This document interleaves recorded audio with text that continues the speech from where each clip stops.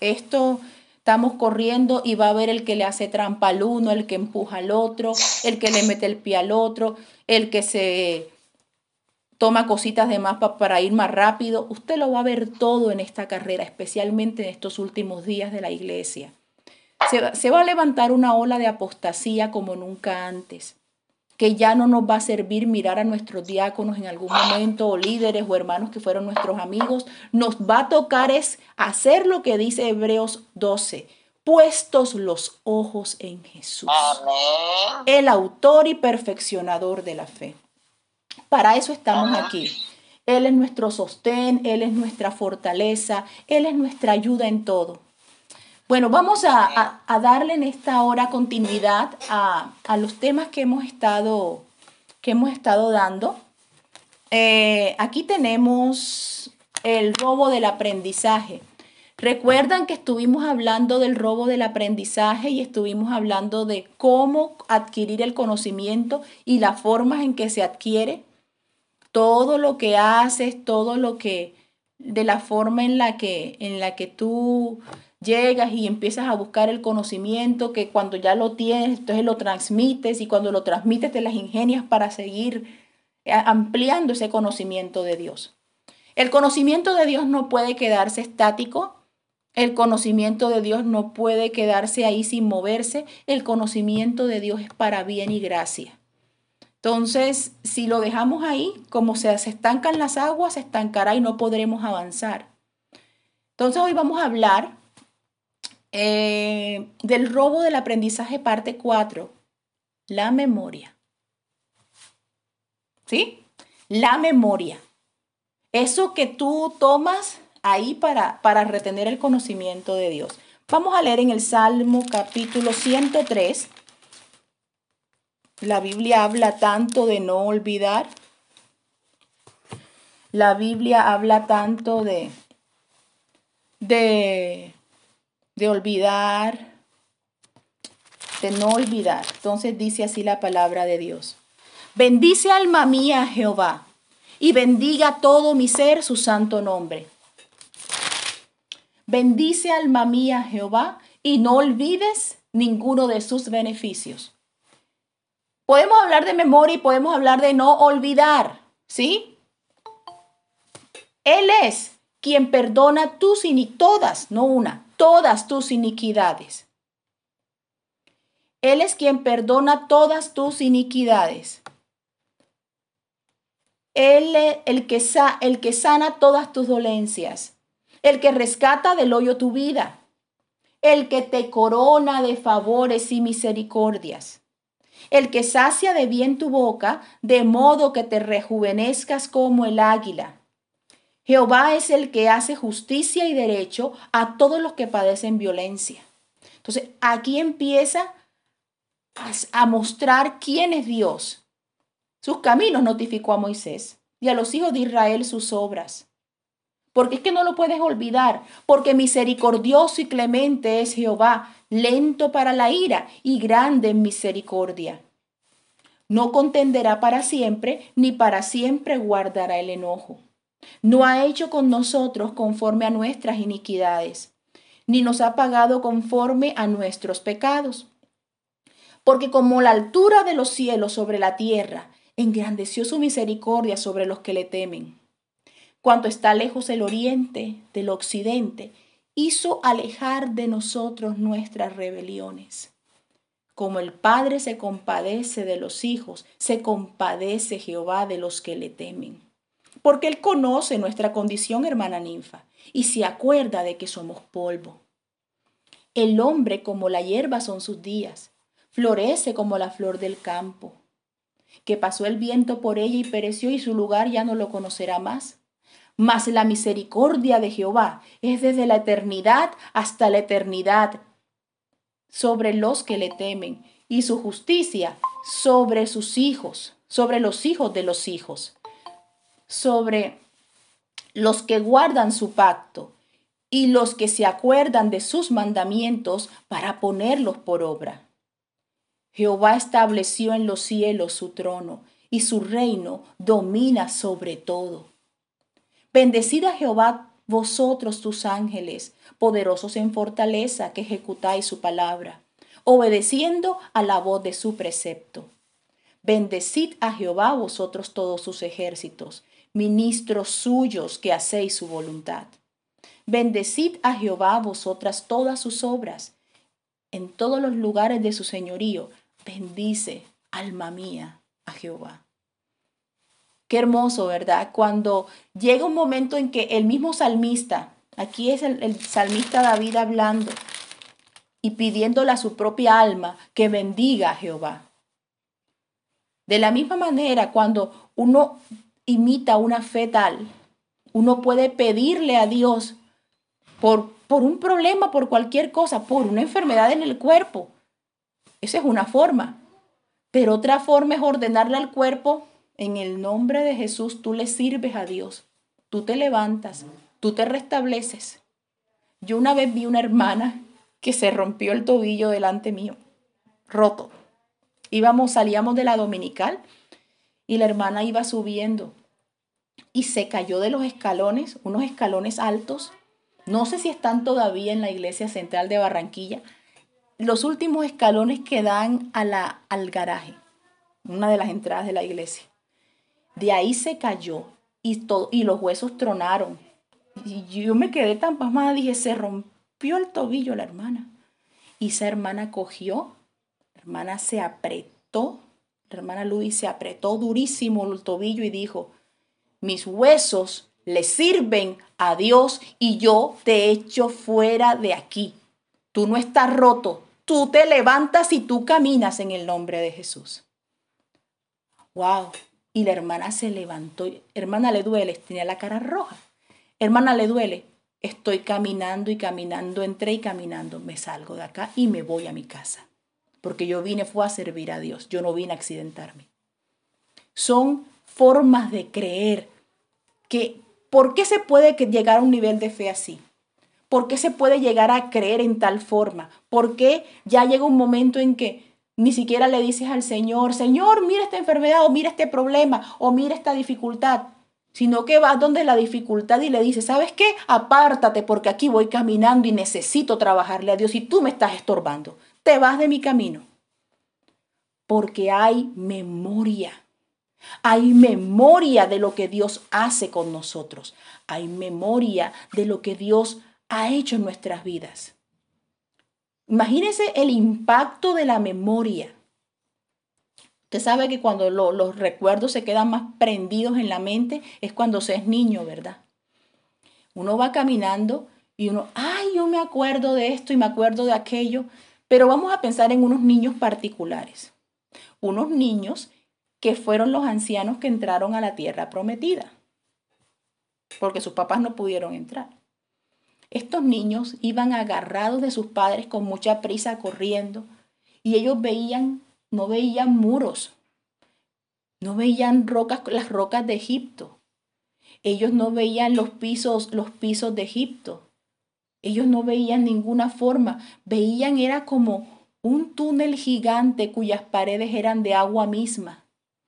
Y pudieron ver los arrecifes por dentro, la claridad, cómo era el mar por dentro. Y pasaron por ahí porque Dios les hizo pasar. Yo le pregunto a usted, ¿cómo se le puede olvidar a uno una cosa como esa? Allá los va a ver en los cielos los que se salvaron, los que están en la presencia de Dios. Los va a ver allá y usted le va a preguntar, ¿y cómo fue que se abrió?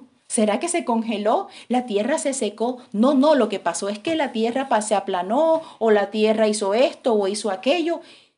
Y van a oír de sus propias voces qué fue lo que pasó. ¿Y por qué causa ocurre eso? Porque hay memoria de las cosas impactantes que nos ocurren en el Señor. La memoria es la que guarda todos los recuerdos y conocimientos que uno va adquiriendo en la vida.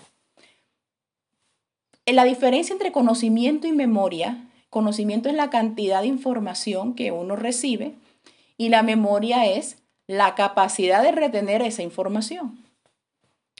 Hay cosas que uno no planea memorizarse, pero se las memoriza, como lo que acabo de mencionar.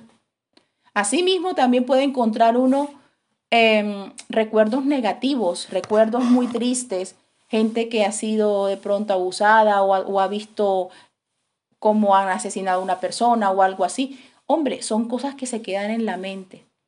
Las personas que son desplazadas por la violencia, los refugiados que llegan a otros países, que cuentan unas historias bastante fuertes, bastante tristes. Yo tengo una amiga a la que quiero mucho y ella me contaba, ella me decía, yo creo que a mí Dios me trajo para algo a la tierra y todavía me tiene en la tierra. Ella es de Sudán, una hermosa morena alta, alta, es una raza de africanos bien altos. Y me dice, ay Viviana, y yo imagínate que nosotros íbamos caminando. Ella tenía 6 meses, obviamente ya no recuerda eso, pero ella iba con su papá y iban huyendo porque los iban a matar. Se metieron los árabes a Sudán y empezaron a matar a la gente para quedarse con la tierra. Fue realmente lo que, en términos generales, lo que estaba pasando. Y ella cuenta y dice, imagínate, a la abuelita nos tocó dejarla porque no había forma de transportarla, estábamos huyendo a pie. La gente, entonces la abuelita nos dijo, váyanse hijos, sálvense, que yo me quedo aquí. Ya ustedes me vieron, me disfrutaron, pero vayan y salven sus vidas. Y dejaron a la abuelita encerrada en esa casa sola. Y allá no se sabe qué pasó. No fue asesinada, no se, ella murió al final porque nunca la encontraron. Eran muchísimos los muertos en ese país. La gente corría con los niños de brazos y estaban tan agotados de hambre, de sed, que dejaban los niños tirados y se iban. Y la gente, no, pero ¿por qué razonaban así? Ellos razonaban así porque decían que si dejaban al bebé, pues, si cómo podían salvar al bebé y salvarse ellos, tenían que escoger. Ellos podían tener más hijos, pero ¿cómo pueden dejar al bebé? Eso es lo que me pregunto. Decía, había gente que lo hacía, Viviana, y es la falta de no tener a Dios también. Porque cuando tú tienes a Dios y tienes memoria de lo que es tu Dios, tú vas por fe y caminas, y el que se decide a creer encuentra lo que necesita. Por ejemplo, hay una misionera que fue la misionera, ella llegó creo que era de Inglaterra, y ella se fue de misionera de su propia voluntad porque la sociedad misionera no la aceptó. Se fue a hacer misiones a China. Y en China se estalló la Segunda Guerra Mundial y los aviones, los kamikazes, los japoneses empezaban a bombardear a China y a dejar una estela de muerte en todo el lugar. Y esa mujer cogió los niños huérfanos y como sabían que amaba a los niños, apenas se morían una familia, mandaban los huérfanos donde ella, completó unos 100 niños, 100 creo que fue, o 100 y algo, y se fue con esos 100 niños por todas las cordilleras de China. Imagínese usted las cordilleras de los Andes en Colombia, las cordilleras de China. Pasó 100 niños de todas las edades por esas cordilleras. Iban caminando por los bordes de los abismos. 31 días comiendo quizás lo que encontraban. Y cuando los niños lloraban de hambre, cuando los niños lloraban porque habían unos que habían quedado descalzos y tenían los pies cortados, ella les decía, bueno, vamos a sentarnos y vamos a contarles una historia. Y les contaba la historia de cómo llegó, de cómo Dios la guardó, de cómo Dios la protegió, de todos los testimonios de lo que Dios hacía. Y comenzó a impactar en la mente de los niños a través de esos testimonios con esa memoria. Y les decía, miren, cuando yo estuve aquí, llegué a China, había un amotinamiento en la cárcel y me llamó el alcalde y me dijo, aquí hay gente que le pone a usted sobrenombre, hay gente que no la quiere, hay gente que le dice a usted diablo extranjero, porque eso hacían con los misioneros, siempre les ponían sobrenombres, el enemigo ridiculizando. Y le dicen así, pero hay gente que la quiere mucho Y ellos dicen que usted los trata con mucho amor y que usted tiene autoridad y que usted es la que está levantando y dándole conocimiento al pueblo. Para eso iban los misioneros a esos países. Y cuando llegó, le dice, ¿sabe qué? Yo no sé qué le pasó por la mente a ese alcalde. Le llamaban el mandarín. Entonces le dice, ¿sabe qué? Tengo un amotinamiento en la cárcel, tengo un problema en la cárcel y se están matando los presos unos a otros. Y no tengo quien me resuelva el problema. Un hombre diciéndole eso a una dama.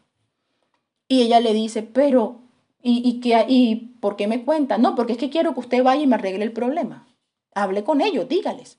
Yo, me está diciendo que ese es un amotinamiento donde se están matando presos. Yo soy una mujer pequeña, porque era baja de estatura. Yo soy una mujer pequeña. Y le dice el mandarín, ¿sabe qué? Usted me dijo a mí que era una mujer, sí, pequeña, pero usted me dijo que tenía un Dios grande. Así que vaya y me resuelve el problema. Ah, y ella llegó. Yo no sé quién estaba, de quién se quiere usted impresionar más, si del mandarín que le da esa orden o de ella que va y la obedece.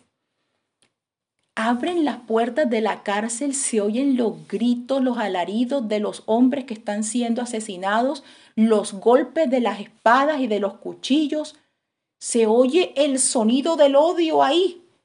Y abren esa puerta, la entran y ¡clup! Cierran la puerta detrás de ella. Y ella sola ahí. Y va caminando.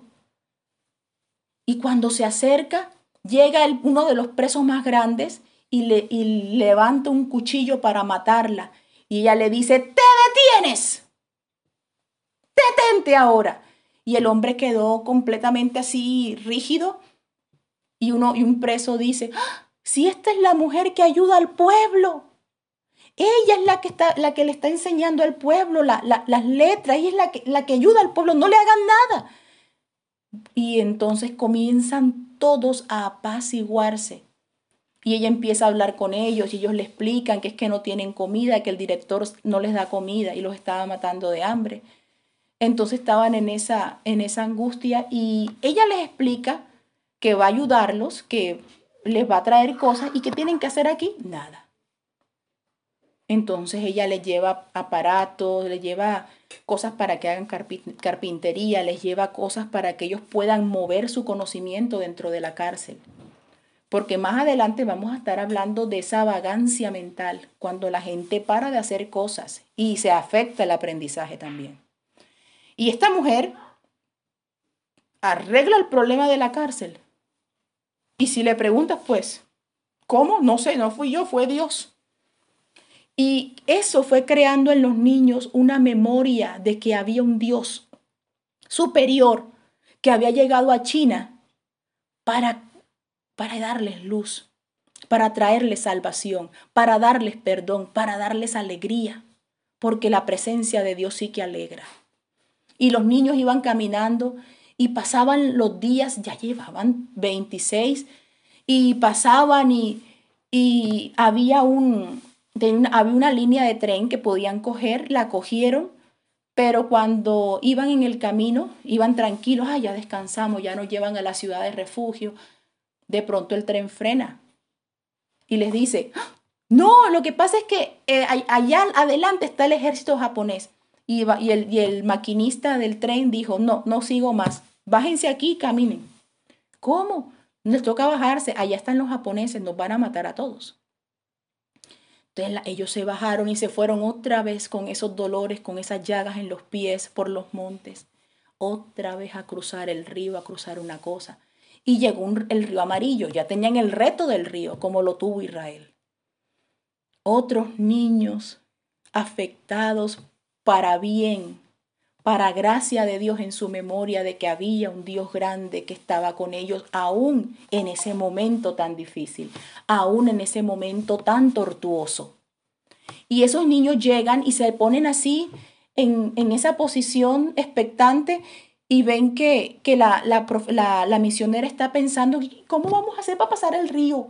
Y estamos preocupados y ¿qué vamos a hacer, niños? Y los niños mismos, hay un niño que se levanta y le dice, ¿y tú no nos hablaste de Moisés?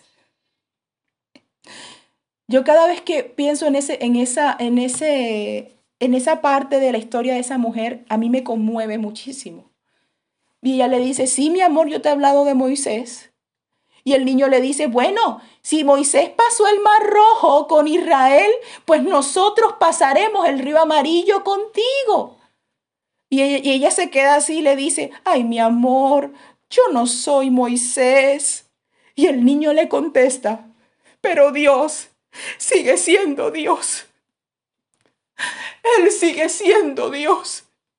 Y apenas dice así, se oye un grito fuerte de los niños de atrás. Y eran soldados. Y esa misionera sale corriendo y se para frente a los soldados, se pone frente a las armas y los niños detrás. ¿Qué pasa? ¿Qué necesitan? ¿Cómo se les ocurre estar aquí? ¿Y usted con estos niños? ¿Qué le pasa? ¿Quiénes son ustedes? Somos el ejército chino. Y aquí les traemos unos barcos para que pasen. Les llevaron las canoas, les dieron un regaño por estar ahí caminando y deambulando por las montañas, pero todos y cada uno de esos niños pasaron y fueron pasando y llegaron al otro lado hasta que llegaron a Xi'an, la ciudad donde iban a ser refugiados, donde iban a estar ahí, donde iban a protegerse de la guerra. Pero cuando llegaron a esa ciudad, las puertas se cerraron y les dijeron, ya hay muchos refugiados, no aceptamos otro más. No queremos más gente aquí. Y la misionera, ¿pero cómo? Y los niños empezaron a llorar, a llorar.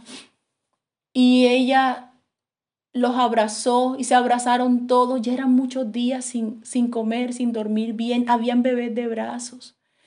Y empezaron a buscar camino entonces les dijeron, vayan a la próxima ciudad, queda a no sé cuánto, una semana de camino, caminando. Otra vez a ir a esa. ¿Será que sí Dios estaba ahí? Dios sí está en tu dificultad. Dios sí está con lo que te está pasando. Amén. Él no se ha olvidado de ti. Él quiere que le creas. Él quiere que tus músculos de la fe se fortalezcan en Él, no en nadie más. Que no creas que es de pronto el alcalde de la ciudad, que no es el tramitador, que no es el director del colegio, que no es el médico, que no es el abogado. No, ellos no son. Es Él el que te abre las puertas. He aquí el yo soy, el que abre y ninguno cierra, y cierra y ninguno abre. Oh, santo. Y así fueron a la otra ciudad, pero ahora la que no tenía aliento era la misionera. Les había entregado todo su aliento a esos niños. Y quedó así. Y se paró frente a la ciudad, le habló a los guardas de la ciudad y la boca le temblaba. Y los niños estaban sucios, ya estaban todos muy mal, estaban todos enfermos. Y temblaba y estaba muy agotada, no podía abrir la boca. Solo le salía a decir, por favor, en medio de temblor, por favor, por favor. Y salió un soldado a ayudarla y ella cayó desmayada en los brazos del soldado. Ahí estuvo inconsciente por 2 semanas debido al cansancio. Y le abrieron las puertas a los niños y entraron a esa ciudad. Y ella salvó en esa generación, salvó la primera generación de pastores y servidores cristianos para la China. Alguien al que no le daban ninguna aprobación. Una persona a la que usted no es instituto bíblico, usted no tiene ninguna trayectoria en la organización, usted no puede ser misionera, usted trabaja de muchacha de servicio. Lo que le podemos ofrecer es que sea la muchacha de servicio del misionero que vi que llegó ahora. Se hizo el instituto bíblico mientras limpiaba, mientras trapeaba. Le sacaba los libros a los misioneros para estudiar de la obra, para estudiar, y se preparó en silencio mientras limpiaba. Y el testigo fiel la estaba viendo. Y el testigo fiel estaba ahí. Y él también tuvo memoria de ella. Porque así como tú debes tener memoria de Dios, Dios siempre la tiene de ti. Hubo un hombre que ayudaba al pueblo. Ustedes lo conocen en el Nuevo Testamento. ¿Se acuerdan de él, no? ¿Se acuerdan de ¿cómo se llamaba? ¿Quién se acuerda? El que le dicen, le voy a decir así, el nombre, tus ofrendas y limosnas han llegado a los cielos. Cornelio. Ah, Cornelio. Cornelio. Y Dios ha tenido memoria de tus ofrendas. Por lo tanto, ve a buscar a un varón allá en Jope, en casa de Simón Curtidor llamado Pedro, y dile que venga a tu casa y te diga lo que debes de hacer.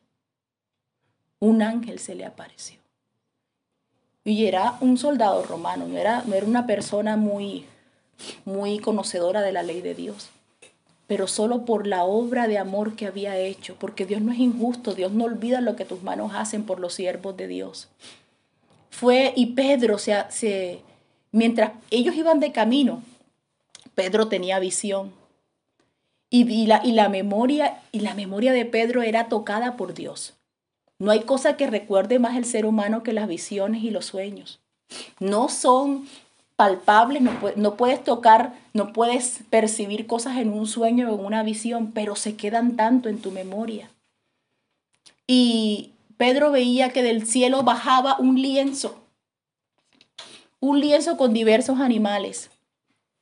Y esos animales eran animales impuros que él no comía. Y oía la voz que le decía, Pedro, mata y come. Y yo, ¿cómo voy a matar y comer si yo no como cosa inmunda? ¿Y qué le dice Dios? ¿Quién se acuerda?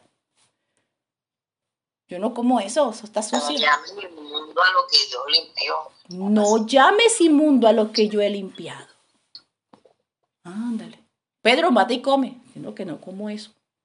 Que no llames inmundo a lo que yo he limpiado. Y se recogió el lienzo en el cielo y ascendió. Y cuando queda todo así, en suspenso, queda Pedro pensando, ¿qué es esto? ¿Qué es esto? ¿Qué es esto? ¿Por qué Dios me dice esto? Bájate, Pedro, que te buscan unos hombres. Ahí estaba Dios todavía con él. Y cuando baja, claro, eran soldados romanos tocando la puerta de un cristiano en tiempos de persecución, era para preocuparse. Y Dios lo manda que baje a atenderlos. ¿Qué pasa? No, es que te mandan a decir que hay un hombre llamado Cornelio, que Dios le ha dado visión y le ha dado un mensaje y quiere que tú vayas a verle. Entrar a casa de una persona gentil que no es judía, y uno no come con ellos, uno no anda con ellos. Anda. Y ahí es donde él empieza, bueno, ve con ellos. Y él los hace quedar ahí y van, a los 2 días se van de camino con ellos y llegan donde Cornelio. Y él le explica la visión y Pedro comienza a predicarle. Pedro comienza a colocar en la memoria de esas personas que no tienen a Dios. Cuando tú predicas el evangelio, tú estás abriendo la memoria de la gente y tú estás poniendo en la memoria de ellos la palabra, el evangelio, lo que les cambia la vida. Y claro, cuando el mensaje de Pedro impactó espiritualmente en las mentes de esas personas que no tenían conocimientos de Dios previos ni nada, el Espíritu Santo cayó sobre ellos. Y comenzó el Espíritu Santo a hacerles hablar en lenguas. Y Pedro dice, ay, no le puedo negar el agua a esta gente que está hablando en lenguas como lo hacemos nosotros. Dios los ha llamado. Y ese día fueron bautizados el primer grupo de gentiles así que registra la Biblia en el libro de los Hechos. Y todo es ese impacto en la memoria. Cuando tú piensas en lo que Dios hace en tu memoria, ¿qué memorias tienes tú de Dios? Yo te hago una pregunta en esta hora. Si tú nunca has visto a Dios, ¿por qué te acuerdas tanto de Él? en qué lo recuerdas? Si la memoria son imágenes visuales. ¿Por qué Dios está en tu memoria? ¿Qué hizo contigo? Entonces, si tú le preguntas a las personas, ay, yo conozco una en Perth, pasa brincando, va brincando y bailando, una australiana hermosa. Danza así y baila y coge un pandero y le da la gloria a Dios con su pandero. Y uno le ve el gozo y la alegría, es la que salta y se goza todos los cultos, porque hubo un Dios que la salvó de un cáncer terminal etapa 3, australiana, de esas que no quieren saber nada de Dios. Cuando estaba en las últimas, ya para morir, allá fue Dios y la sanó y la salvó. Por eso ella no para de tocar la pandereta, por eso ella no se detiene de cantar en los cultos, porque Él, el sanador, tocó su memoria y ella no puede olvidar lo que Él ha hecho por ella. La palabra memoria aparece muchas veces en la Biblia, aparece 98 veces. Y bueno, imagínense, esa es la memoria y la de no olvidar, que esa es otra parte muy parecida. Pero hablando del Antiguo Testamento, Dios trabajaba mucho en la memoria de Israel. ¿A través de qué? De las fiestas. Todas las fiestas que se celebraban en Israel era para no olvidar, porque el pecado afecta la memoria. El pecado trajo el olvido, la capacidad de olvidar, de perder la habilidad de retener lo de Dios. Es como si fuéramos un contenedor y nos hicieron huecos y se nos sale el agua. El pecado objetió nuestro container y nuestro contenedor no es, sí, y tenemos que tratar de retener la palabra. Y cuando usamos bien la memoria y la ponemos en manos de Dios, esas bendiciones no se van de nuestra vida, porque Dios está ahí para proteger nuestra memoria. Mire, yo celebro con los niños acá la fiesta de las trompetas. Estaban niños cuando comenzamos. Paramos cuando el Señor nos empezó a revelar qué era la Navidad. Cuando el Señor nos empezó a revelar qué era la Semana Santa o Easter, que le llaman acá con el propio nombre del ídolo. Cuando nos empezó a mostrar qué era el San Valentín o el amor y amistad. Puras fiestas paganas basadas en sacrificios humanos y abusos sexuales y cosas abominables a Dios. No puedo celebrar esto. Y llegó un momento en que dijimos no celebramos, pero me quedé mirando con mi esposo y dijimos, pero algo hay que celebrar, porque si el Señor de naturaleza manda a su pueblo que celebre. Y era septiembre. Y llegada aquí a Australia, lo primero que celebramos fue la fiesta de las trompetas. Es la temporada en la que se supone que nació Jesús. Entre septiembre, octubre, finales de septiembre, octubre. Por ahí, porque ahí termina hay dos calendarios en la Biblia, bueno, judíos. Está un calendario que comienza con los días de Adán, desde el primer día de Adán comienza un calendario. Y el otro calendario comienza desde la salida del pueblo de Israel de Egipto. Entonces, desde la salida del pueblo de Israel de Egipto, ese es uno. Pero desde los días de Adán se celebra este calendario donde en septiembre ellos cambian de año y se celebra que Cristo viene por su iglesia. Y mi esposo da unas enseñanzas hermosísimas sobre el toque de trompeta. Yo me deleito tanto en esas enseñanzas. Cuando la trompeta llora, cuando la trompeta apercibe y te grita, prepárate que ya viene. Cuando la trompeta está alegre. Y empezamos, y les digo una cosa, solo el hecho de celebrar, hacer una comida especial ese día, comprábamos trompetas, comprábamos globos y gritábamos que Cristo viene y cantábamos alabanza sobre la venida del Señor. Y en esos días también se celebra la entrega de la ley al pueblo de Israel. Pero nosotros no somos Israel, no, pero somos la iglesia. ¿Y cuál es la entrega de la ley de nosotros? ¿Cuándo pone Dios la ley del Espíritu sobre su iglesia? Cuando reciben el Espíritu Santo. Y yo te hago una pregunta en esta hora. ¿Qué es mejor? ¿Tener memoria de los regalos que te dieron en Navidad? ¿O recordar los días en los que fuiste lleno con el Espíritu Santo y te entregaron la ley de Dios? ¿Qué vale más para ti? ¿Qué cuenta para ti? ¿Qué te pone a salvo?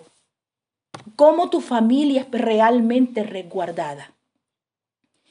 Y hay otro que es la Pascua, no la Pascua de Semana Santa, a veces cae con esa fecha, pero es recordar que hubo alguien limpio, santo, que dejó su trono, dejó su gloria allá y se vino como hombre a morir.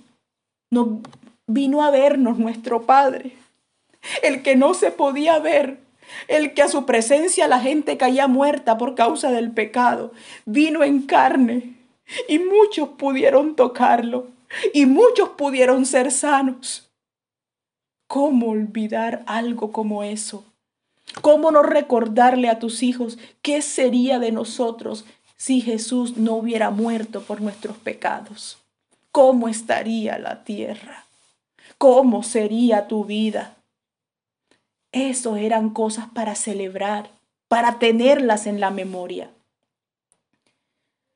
Cuando hay milagros, Dios hace milagros en la vida para que a ti no se te olvide quién es Él.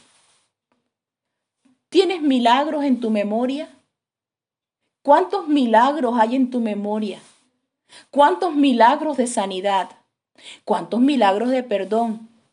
Porque darse cuenta de tus culpas es un milagro también. Hay mucha gente ciega y por ceguedad obran y no hay forma de que sean salvos. Y aún estando en la iglesia, no hay forma de que reconozcan sus culpas. Que una persona en la iglesia pentecostal reconozca en estos tiempos, por ejemplo, vuelvo y salgo con el mismo tema, que la Navidad es una fiesta abominable delante de Dios y que está celebrando el nacimiento del maligno, de la encarnación del maligno en la tierra y no la de Jesús, y que la gente no se abstenga de eso y que pare de hacerlo. Ese es un milagro en la iglesia en estos días. Cosa contagiosa, cosa atractiva, cosa que viene a destruir y a tomar control de las vidas de los hermanos. Y los hermanos que deciden no celebrarlo reciben presiones gigantescas de sus familiares y hasta insultos y hasta desprecios a su familia. Pero recuerda, usa la memoria. Todo lo que hayas dejado, padre, hijos, hermanos, Dios te lo devolverá 100 veces. Y si esa va a ser tu recompensa en los cielos. Así que no tengas miedo de haber rechazado, no tengas miedo de haber parado de celebrar, de haber parado de hacer lo que a Dios no le agrada. Dios tiene un plan de limpieza para tu vida. Dios quiere modelar tu conciencia. Dios quiere que tú llegues a la vejez y llegues como una persona lúcida. Porque dice la palabra que aún en la vejez estarán vigorosos y verdes y fructificarán y serán de bendición. Dios quiere eso para tu vida. Ahora, ¿qué hacía la gente para recordar? También componía alabanzas. Y eso les traía a la memoria lo que Dios había hecho en esos días. El rey David cometió el pecado de tomar la mujer de su soldado y organizar la muerte de él. Y él hizo mal. Y cuando Dios le descubrió y le dijo, lo que hiciste estuvo mal, y le mandó el juicio a su casa y que la sangre no pararía de su casa, él compuso un salmo. Un salmo en hebreo suena bien lindo. No sé si él hablaba arameo, qué idioma hablaría, pero suena hermoso. Ese salmo que dice, Señor, no me eches, ten piedad de mí, oh Dios, conforme a tu misericordia, conforme a la multitud de tus piedades, borra mis rebeliones. ¿Y quién no canta ese salmo en estos días? Salmos que han quedado en la memoria de que hay un Dios que perdona tus pecados. Hay un Dios que se lleva tus culpas. Por eso es que para nosotros también perpetuar nuestros momentos especiales en la memoria, hacemos ceremonias, ¿cierto? Cuando te casas, haces una ceremonia. Hay el matrimonio y todo el mundo sabe que el matrimonio es un día especial. Y todos se visten especial y todos llevan el mejor regalo o llenan el sobre, como vengan ahora las cosas. Y llevan lo mejor que tienen y van con lo mejor y se alegran, porque es que no hay cosa que alegre más que el matrimonio que Dios instauró en la tierra entre un varón y una mujer que buscan su bendición. Es la bendición misma de Dios. El matrimonio, ¿cuál es el protagonista del matrimonio? ¿La pareja? No, ni siquiera ella. La bendición de Dios que va a caer sobre esa pareja. Esa expectación que hay, Dios, ¿será que podemos ver el matrimonio de esa forma? No de que se casa fulanito con sutanita y van a casarse y se casan en Cartagena o se casan allá en la isla Baruch o se casan allá en una finca campestre. Ese no es el matrimonio. El matrimonio es que la presencia de Dios va a caer. La presencia de Dios va a llover sobre una pareja y los va a bendecir para siempre y los va a volver uno. ¿Será que ellos lo saben de esa forma? ¿Será que así lo recuerdan las parejas que se casan? Bendito sea el nombre de Jesús. El matrimonio, esa conexión que solo la da Dios, que pueden ser personas de diferentes puntos de vista, pero cuando Dios pone ese amor y esa conexión entre esos dos, se vuelven uno y se complementan y funcionan juntos. Sirven, funcionan para gloria de Dios. Eso hay que recordarlo. Las ceremonias que hacemos en Dios, los cultos que hacemos en Dios, eso hay que, ni siquiera es que vamos al culto, vamos a la presencia de Dios. ¿Qué dicen los salmos? Venid ante su presencia con regocijo. Vamos todos a la casa de Dios. ¿No ves que allá está Dios? Como cuando te emocionas, cuando está el amigo que reparte comida a todo el mundo. En estos días, precisamente. Vamos para la casa de tal persona. Sí, ya todo el mundo sabe que es comida lo que van a comer. Y todo el mundo lleva el vientre. ¡Vamos! ¡Vamos! Y van con regocijo porque le van a dar llenura a sus vísceras. Perdónenme la expresión fuerte. Pero cuando te dicen a ti que estás aún con el estómago vacío, hay un culto de agradecimiento en la iglesia. Vamos a orar. Hay un momento de oración. Aquí hacen unos cultos hermosos que les dicen alrededor del piano. Y la gente los hacían un viernes. Y la gente llegaba de su trabajo, de la escuela, de la universidad, de donde llegaran todos cansados, se sentaban en el templo y no había predicador, no había nada. Solo el pianista tocando y tocaba las melodías. Y la gente entraba en adoración y empezaban a cantar por sí solos. Y después tocaban otra y la presencia de Dios, el hacer memoria de su presencia, traía su presencia al alma de ellos y el Espíritu Santo tomaba a las personas. Porque es acordarte de Dios, es tener esa paz de Dios, tener esa bendición de Dios en tu alma. ¿Cuáles son las consecuencias cuando tú no memorizas? ¿Cuáles son las consecuencias cuando se te olvidó por completo? Recordar a Dios. Los que no recuerdan ya las cosas, los que ya no saben qué es danzar en el Espíritu, los que ya no saben qué es un don de interpretación de lenguas. ¿Qué consecuencias trae eso a la vida? Insensatez. La gente se vuelve insensata, sin entendimiento. Pasan con ociosidades, haciendo chistes, haciendo burla, despreciando al otro, burlándose del hermanito que llega a orar. Eso trae la falta de usar la cabeza para memorizar las obras de Dios.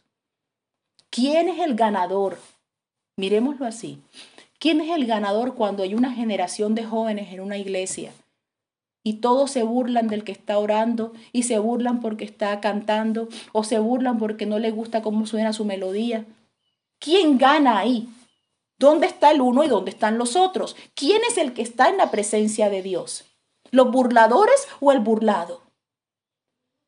Dios es el que tiene en su mano todas las cosas. Y si tú estás en su mano sirviendo, no importa quién se burle, con que Dios haga memoria de ti, tú tendrás recompensa. Bendito sea su nombre. La gloria sea para Él. Otra consecuencia muy determinante es la ingratitud. Cuando las personas no se acuerdan de los favores que les hacen, son ingratas, ¿cierto? Y esas tendencias es que el que hace el favor es el que más lo recuerda, siempre.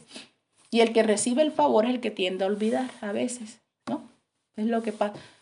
Y es un error ponerse a sacarle a alguien lo que tú le has dado, porque tú lo hiciste y es una ofrenda, y eso queda entre Dios y tú. Tú no tendrías por qué usar la memoria tuya para atacarlo a él. Yo que te maté el hambre, yo que te recogí, yo que te di trabajo, yo que te alimenté tus hijos, yo que te los cuidé. No, de eso se encarga Dios. Ya eso está registrado por Dios.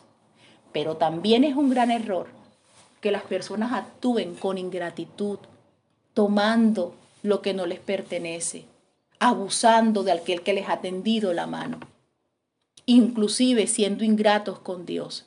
Los resultados de la ingratitud hacia Dios usted los encuentra en Romanos capítulo 1. ¿Qué dice Romanos capítulo 1? Dice que voy a leer primero Salmo 50, solo un momentito. El 50-22. Las consecuencias cuando las personas se olvidan de Dios. Esta es una advertencia de Dios en este salmo. Dice así, solo un versículo 22, en el nombre de Jesús. Entended ahora esto, los que se olvidáis de Dios. No sea que os despedace y no haya quien nos libre. El que sacrifica alabanza me honrará, y al que ordenare su camino le mostraré la salvación. Ahora sí, en Romanos capítulo 20 en adelante, ahí empiezas a darte cuenta de cómo el hombre comienza a llenarse y a empantanarse de pecado. ¿Cuál es el pecado que le da la entrada al resto de pecados de inmoralidad y de maldad y de perdición que el hombre comete en el mundo? La ingratitud. Porque no reconocieron al Creador ni le dieron gracias. Y por no haberle dado gracias, vamos a leerlo para que suene más bonito. Vamos a leerlo. Romanos capítulo 1 dice así la palabra de Dios. Pues 1:21, en el nombre de Jesús. Pues habiendo conocido a Dios, no le glorificaron como a Dios. Sabiendo en la memoria quién era Dios, no lo hicieron. Y ni le dieron gracias, sino que se envanecieron en sus razonamientos. Y su necio en corazón fue entenebrecido, lleno de tinieblas. Okay. Profesando ser sabios, hicieron necios. Y cambiaron la gloria de Dios incorruptible en semejanza de imagen de hombre corruptible, de aves, de cuadrúpedos, de reptiles.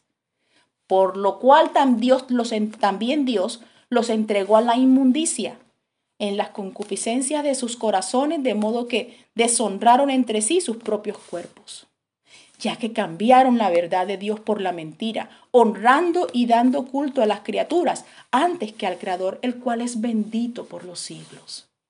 Bendito sea su nombre. Amén. Y el Señor no quiere que te olvides de Él. El Señor quiere que estés en su presencia para que le agradezcas. Cuando tú no le das gracias, cuando tú no usas la memoria, también fracasas en tus planes. Como le pasó a Caín. Caín estaba haciendo del fruto de la tierra, pero preparándole a Dios lo mejor desde el fruto. La Biblia no dice que le estaba dando una mala ofrenda, le estaba dando lo mejor del fruto de la tierra. y de su trabajo, porque él se dedicaba era a las hortalizas, a cultivar. El otro joven se dedicaba era al ganado y le dio de lo mejor de su trabajo. Hasta ahí todo marcha bien. El problema no fue tanto la ofrenda. El problema fue el corazón. Porque Dios mira con agrado a Abel y a su ofrenda. Y mira con desagrado a Caín y a su ofrenda. ¿A quién nombra primero? Al oferente y después a la ofrenda. Y cuando los menciona, está mirando el corazón. Lo está poniendo en balanza. No, que te trajo 500,000 para el techo de la construcción. No, el Señor no está mirando eso, solo está mirando quizás los que necesitan invertir en el techo de la iglesia. Pero lo que Dios está mirando es el corazón de esa persona. Y si el corazón no está apto, si el corazón no tiene memoria de Dios, fracasa en el plan. Y cuando viene el fracaso del plan, entonces viene la amargura. Ay, pero ¿por qué me hizo esto? ¿Por qué fracasé? ¿Por qué el otro sí? Y entonces ahí pegadita viene la envidia. Mire la cadena del pecado en este sentido. La envidia, entonces se molestan, se amargan por lo que les pasa y se amargan por lo que otros están viviendo. ¿Cómo vas a comparar tu proceso con el proceso de otro? ¿Cómo yo me voy a comparar de pronto con alguien que canta? Si a mí Dios me puso un ministerio de enseñar, por ejemplo. Y si hay alguien de enseñar, yo no tengo por qué molestarme por alguien que enseña. Si las multitudes corren a esa persona, Dios es el dueño de la gloria. Dios es el dueño de la alabanza. Dios es el dueño de tus capacidades y Él es quien te las ha dado. Y no puedes pasarte la vida sin memoria de Dios. Una persona sin memoria de Dios está mirando el plato ajeno. Está mirando, ay, pero le dieron, va a tener un bebé, se va a casar, le dieron una beca, se va de viaje, te vas a amargar. Y Dios quiere, deleítate. Quiere eso, que te deleites. Deleítate a sí mismo en Jehová y Él concederá las peticiones de tu corazón. Son espíritus de maldad. ¿Sabes cuántas bacterias espirituales entran a tu vida? Todas las que mencioné ahora. ¿Por qué entran a tu vida? ¿Por qué se meten en tu vida? Se meten porque no tuviste memoria de Dios.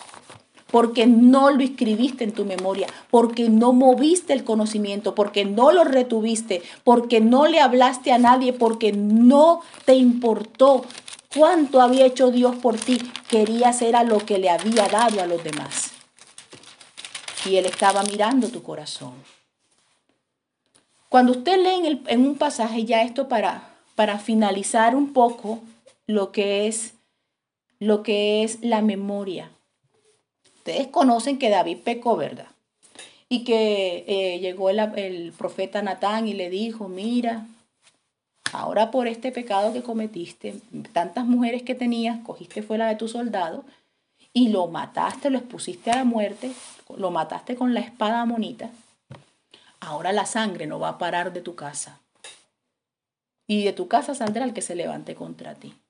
Y él yacerá con tus mujeres en público. Dios mío, qué golpe. ¿Pero se olvidó David de Dios? No, leímos. Leímos que fue cuando más lo recordó y compuso alabanza para él. Pero con todo y que se oyó bonita la alabanza y que David se arrepintió de corazón, las consecuencias vendrían. Y se levantó un hijo que abusó de su hermana y lo mató la hermana, el hermano de esa muchacha lo mató a él.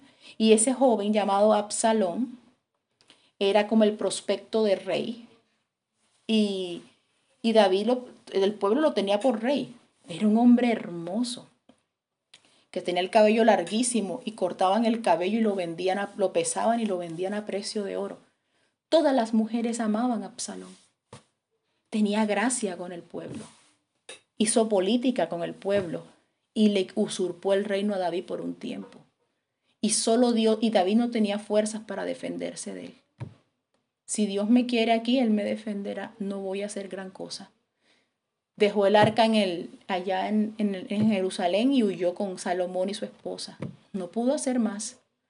Y aún David en su dolor y en su debilidad por el pecado que había cometido, se sentía triste, no fue el mismo David de siempre, pero Dios seguía en su memoria.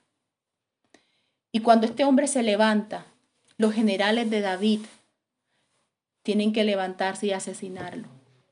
Y cuando es asesinado, él es enterrado en un lugar. Él muere de una forma muy, muy fuerte. Y lo pueden leer en 2 de Samuel 18. Pero en el versículo 18, miren lo que hizo Absalón en vida. Y les voy a hacer una conexión con esto de lo que está pasando en la actualidad.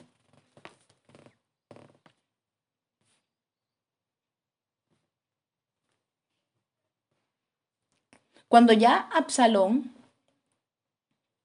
había muerto, Absalón va huyendo en un asno de los generales de David. Cuando él va huyendo, su cabello se enreda en una encina, en un árbol, y él queda colgado del árbol. Y ahí comienzan a matarle, o sea, el ejército. Cuando ya este acontecimiento se pasa, porque es que Absalón pensaba en sí mismo, él no pensó en el Dios de David. Si no pensó en David, mucho menos pensó en que David tenía un Dios que lo defendería. Dice el verso 17, esta gente, los generales de David, tomando después a Absalón, le echaron en un gran hoyo en el bosque y levantaron sobre él un montón muy grande de piedras, y todo Israel huyó cada uno a su tienda. Cuando vieron eso. Miren esto, en vida, Absalón había tomado y erigido una columna. Esto normalmente no lo hacían en Israel, esto no es una forma que se haga en la palabra que, una forma de adoración a Dios o de dedicar algo a Dios, no.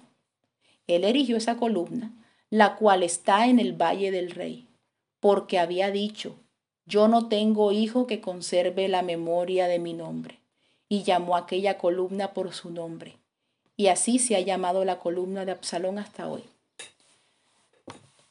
Eso está pasando con esta generación. Cuando los hombres pierden la memoria de Dios, no quieren dejar descendencia. No quieren que otros conserven, no quieren pasar la herencia a otros, no quieren perpetuarse en la tierra. Entonces, ¿qué hacen?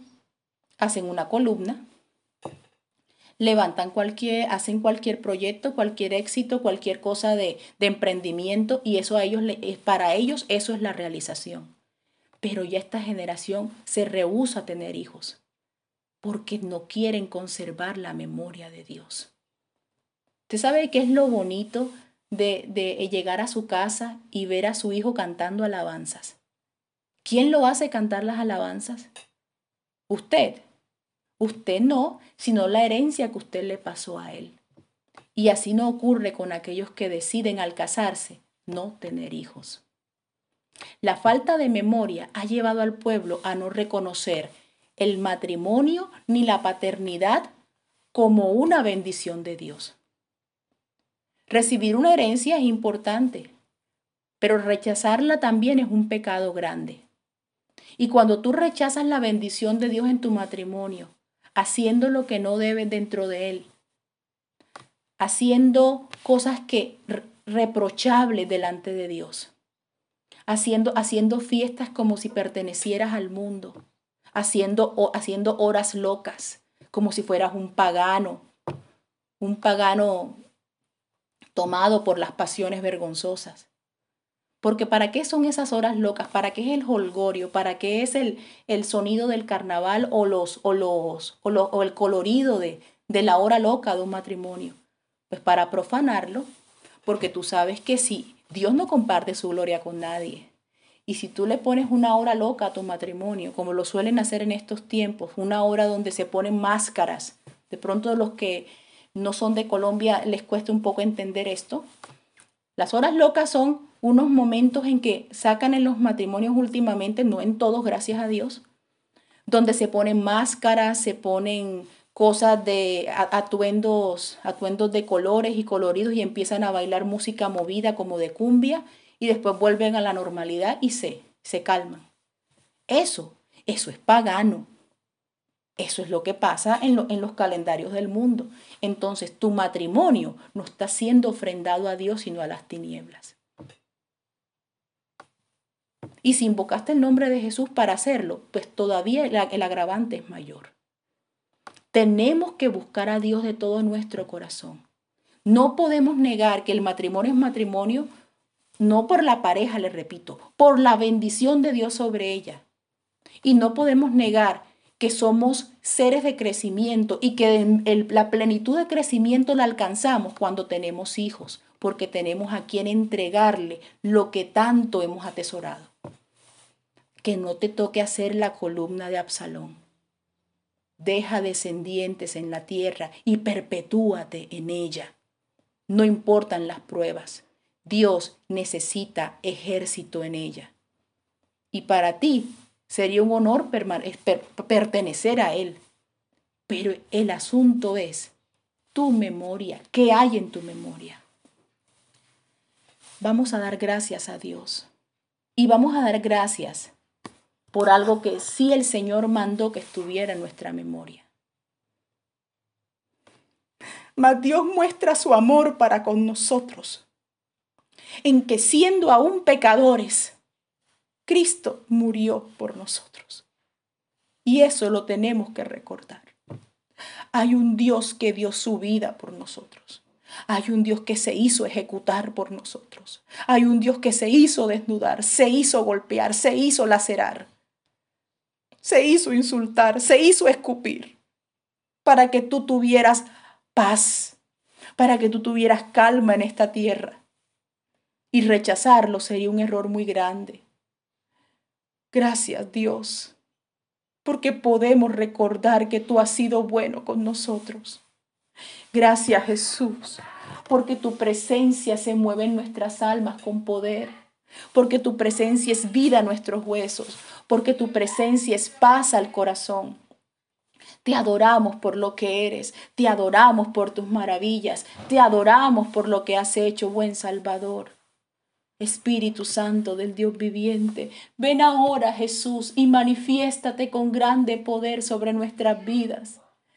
Alégranos conforme al día, Señor, en que vimos la tristeza. Danos la fortaleza en esta hora para memorizar tu palabra, para pensar en tus milagros. Señor, para pensar en lo que tú haces con nosotros. Porque si no memorizamos tu voz, si no memorizamos tu nombre, si no memorizamos tus obras, Señor, otros tomarán nuestra mente y la volverán cautiva. Una memoria rica es una memoria libre. Oh,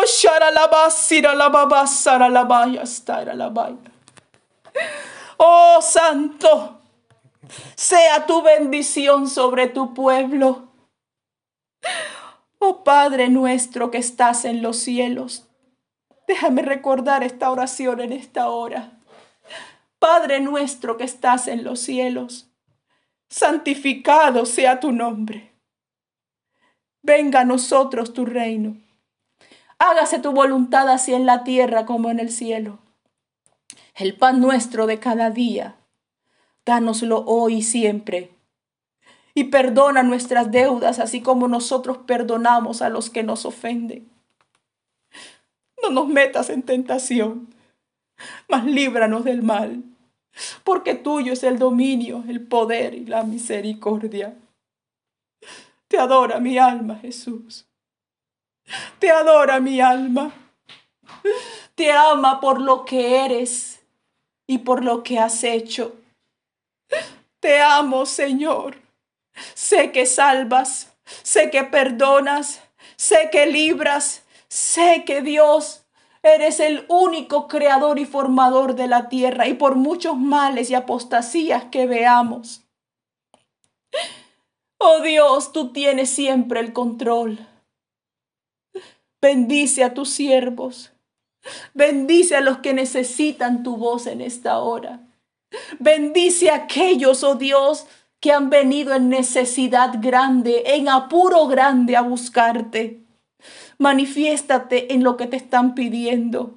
Haz milagros, Señor, para que la gente recuerde recuerde que tú eres Dios. Señor, y por la memoria toda la tierra sabrá que hubo Dios Salvador y que si no lo aceptaron fue la decisión de ellos, pero ninguno quedará sin excusa delante de ti, porque la memoria misma les mostrará que tú viniste con la intención de salvar, que tú viniste con la intención de perdonar, pero que cada uno tomó su camino y tuvo su destino, Señor. Déjanos tener un destino hacia ti. Tú eres quien sustenta nuestra suerte. Echo fuera toda maldición, Señor, sobre nuestro camino, sobre el plan que tú has trazado para nosotros. Echo fuera todo espíritu de fracaso. Levántanos y déjanos cumplir el plan para el cual tú nos hiciste nacer. Quita de nosotros toda dejadez, toda lentitud, y déjanos oír tu voz claramente, y déjanos dirigirnos a ti, Señor, con fidelidad, con lealtad, con compromiso. Déjanos estar ahí fieles para tu gloria. Te lo ruega mi alma, te lo pide mi corazón. Bueno es tu nombre, oh Dios, bueno eres tú. Gracias por tu voz en esta hora. Jesús, Jesús, gracias por tu nombre en mi memoria. Jesús, Jesús, adoro tu nombre, qué precioso eres. Gracias, Jesús, gracias por tu linda voz. Gracias por el susurro al oído, Señor, gracias. Gracias, oh Dios, en tu nombre precioso y santo, oh Cristo. Aleluya. Amén, amén, amén. Aleluya.